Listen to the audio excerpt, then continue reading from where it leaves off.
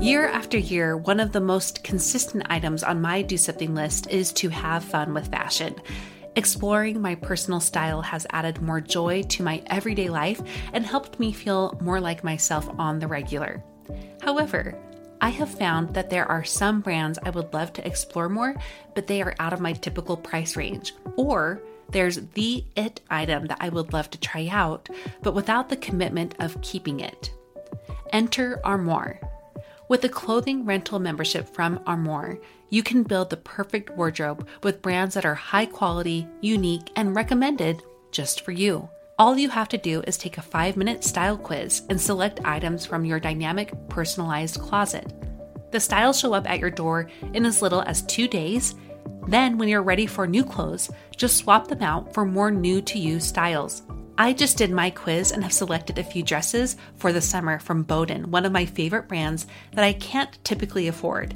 And I also got a double-breasted black blazer from a new-to-me designer, a classic item that I have been on the hunt for but too scared to commit to until I know it's the one. For you expecting mamas, for those who are working or those who are style-obsessed, who want to switch out your wardrobe with quality pieces without the designer prices, check out this woman-owned company that has your style and your sustainability in mind. Right now, my listeners can give Armoire a try and get up to 50% off their first month. That's up to $125 off. Just visit armoire.style/progress. That's armoire.style. ARMOIRE.style/progress to get up to 50% off your first month and never worry about what to wear again. Try Armoire today.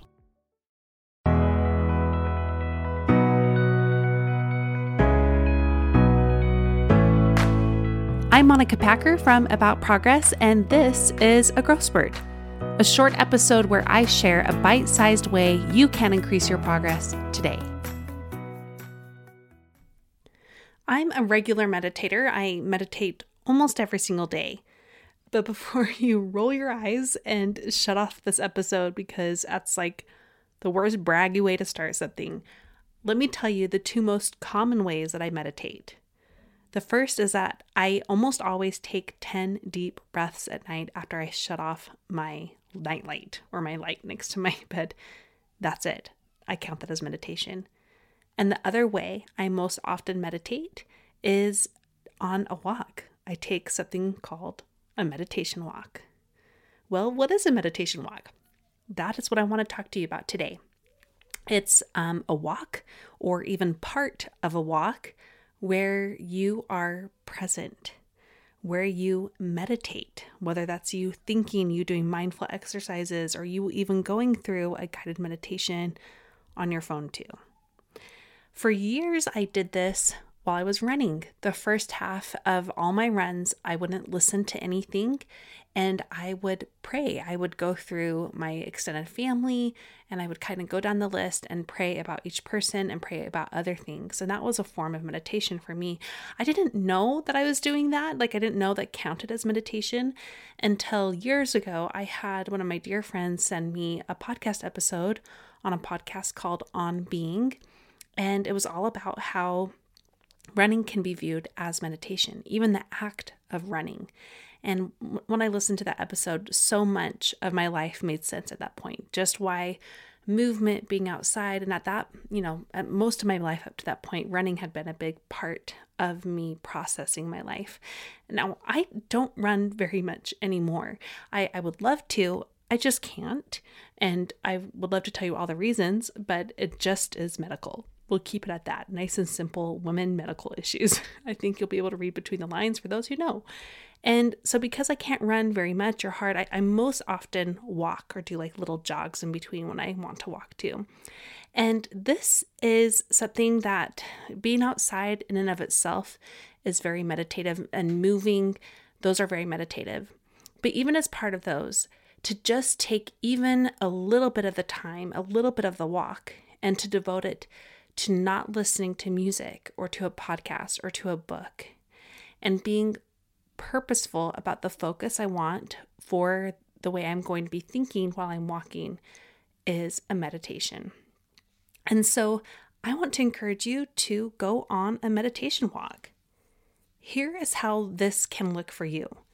You can start with just 1 minute on any kind of walk you do, whether that's around the block, or maybe you like to walk a couple miles a day or more. Maybe you have to walk on your own. Maybe you have to walk with kids around you, or even with a little buddy. And you can, or by little buddy, I mean like your own friend. That came out weird. So let's say that no matter what, you take 1 minute of that time. And I tend to like it to be the beginning of the walk, but you can decide if it's going to be the middle or the end or somewhere else.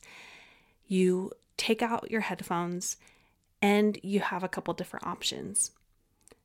The option I would encourage you to start with is just being present and paying attention to your surroundings. Get all those 5 senses involved. What are you smelling? What are you feeling? What does it feel like to move your body? What are you seeing around you? Just being very present to those senses going on around you. And that's it. I say 1 minute because that way it's something you can always do, even if your walk is short, even if you don't want to think and you don't want to do a full meditation kind of thing, just starting with 1 minute. But with time, what you can do is you can add on those minutes and you can extend it, to a couple minutes, 5 minutes or longer, where you are just being present.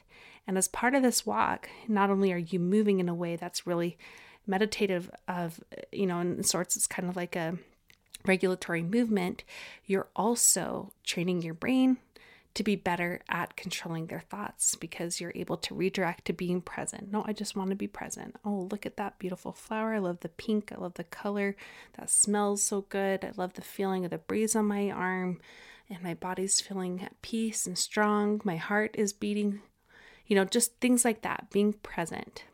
And you can redirect it. Like when those other thoughts come in, like, oh, I need to grocery shop today. Yes, I do, but I'm going to be looking at my surroundings. I'm going to be present right now. Other forms of meditation could be you doing the prayer list that I kind of do, you get to decide, or that guided meditation. No matter what, just taking a little bit of time to do this on a walk, even if it's 1 time a week, I think is going to surprise you in how supportive that can really be. I walk almost 7 days out of the week, even if it's just a couple blocks. And sometimes, that can just be all I need because it helps me with this time to train my brain, but even better than that, time to rest, time to process, time to think even. It's okay if you want to leave your meditation and not even doing it purposefully. You're just going down a thought train where you need to go and processing things. It always helps me. It always helps me.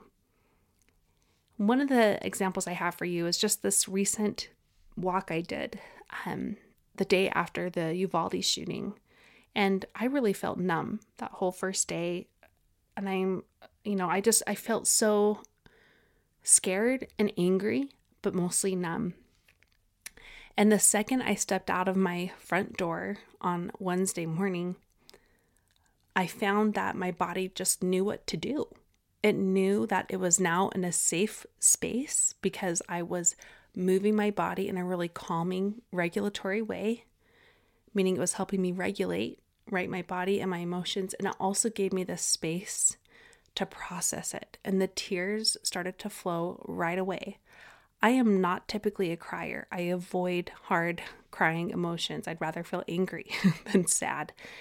But I needed to process that sadness and that grief for those families and for the world that we live in. And that gave me the time and the space, and it had my body and my mind had the practice of being able to process through a meditation walk. So this is what I want you to do. Go on a meditation walk. Start simple. Just make it a few blocks around your house and start with even just 1 minute of that few block walk to be about being present, or even just noticing your breathing, and that's it, trying to empty your thoughts. Or you can do the prayer, meditation, whatever sounds good to you. Before we go, I want to do a quick progressor spotlight. I do this for each of the Growth Spurt episodes, and today I want to spotlight an Instagram account called Right On Workshops. I don't know the first name, but I shared about the 4 B's of self-care that Mia Hemstad shared on the show. We did a little graphic for it. It included basic self-care, boring, brilliant, and bougie. And I just asked, what do you need of these? And this is what Right On Workshops said. Quote, I love every category. It's all about me. Woohoo, this teacher is a little excited for summer, but basic self-care is definitely at the top of my list. Unquote. I just want to say, teacher, former teacher to a current teacher, yes, I'm so excited for you to have this summer. Thank you for all the work that you do, and I hope you can prioritize your own self-care right now. Thank you for taking the time to listen. Now go and do something with what you learned today.